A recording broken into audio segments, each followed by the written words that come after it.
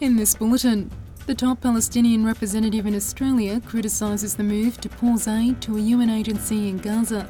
The Federal Health Minister urges patients to vote with their feet and find doctors who offer bulk billing. And in football, the Socceroos to play either Saudi Arabia or South Korea in the quarterfinals of the Asian Cup. With the latest SBS News, I'm Biwa Kwan.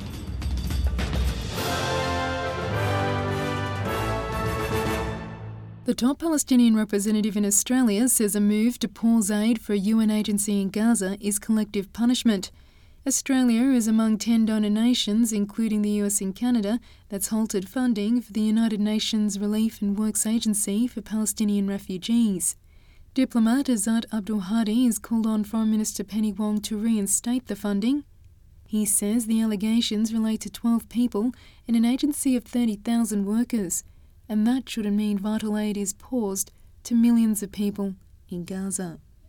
New South Wales Police Minister Yasmin Catley says she personally wouldn't mind seeing neo-Nazis named and shamed after the group boasted about refusing to pay the fines imposed by police. Police broke up a series of neo-Nazi demonstrations on Sydney's North Shore over the Australian Day weekend and thwarted plans for about 60 men to rally in the city centre. Ms Catley says the decision on naming the offenders is ultimately a matter for operational police. Meanwhile, Premier Chris Minns says he'll be looking to tighten the state's laws banning Nazi symbols to make it clear it should cover Nazi salutes. But I want to make it clear that if that legal barrier isn't cleared, we will move legislation to outlaw racist Nazi ideology and white power symbols in New South Wales. People have every right to feel safe in their community. Federal Health Minister Mark Butler says Australians should ring around to find GPs who offer bulk billing.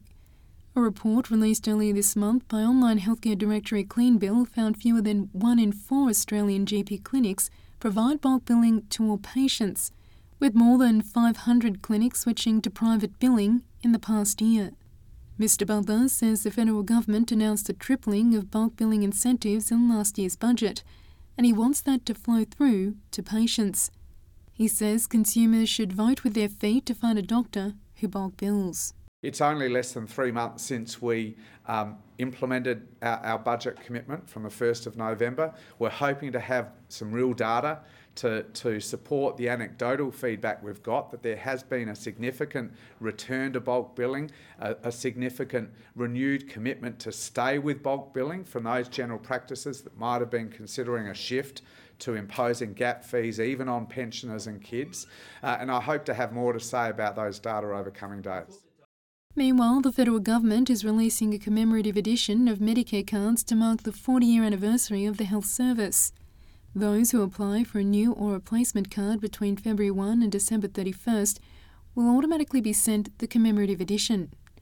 Mr Butler says the 40-year anniversary is an important milestone. There was such a strong commitment from John Howard in particular to abolish it in its entirety that frankly even those great reformers of the 1980s did not hope even that it would survive for 40 years. So 40 years of Medicare and all that it has delivered in healthcare outcomes and social equity for our country. The consumer watchdog is calling on all levels of government to consider intervening in the childcare market so that all families can access services. After a year-long review, the Australian Competition and Consumer Commission has found that for many households, childcare is neither affordable nor accessible. Childcare fees rose by 22.8% between 2018 and 2022. That's compared to an average of 6.2% for other developed nations. The increase is in spite of the government's cheaper childcare reforms taking effect in July 2023, which did reduce costs for families but not enough to outstrip the fee increases. The Commission's chair, Gina Cass-Gottlieb, says affordability remains a big issue. Childcare is undoubtedly an essential service for Australian families to participate in the workforce, to educate their children and to be able to put their children on the path that they wish for their children. We have found that market forces alone are not delivering for all Australians and all Australian households affordable and accessible childcare. And to sports, in football, the Socceroos will play either Saudi Arabia or South Korea in the quarterfinals of the Asian Cup. Australia stomped through to the last 8 in Doha after a 4-0 win over Indonesia. An own goal opened the scoring, with Martin Boyle, Craig Goodwin and Harry Suter adding to Australia's result. And that's the latest from the SBS Newsroom.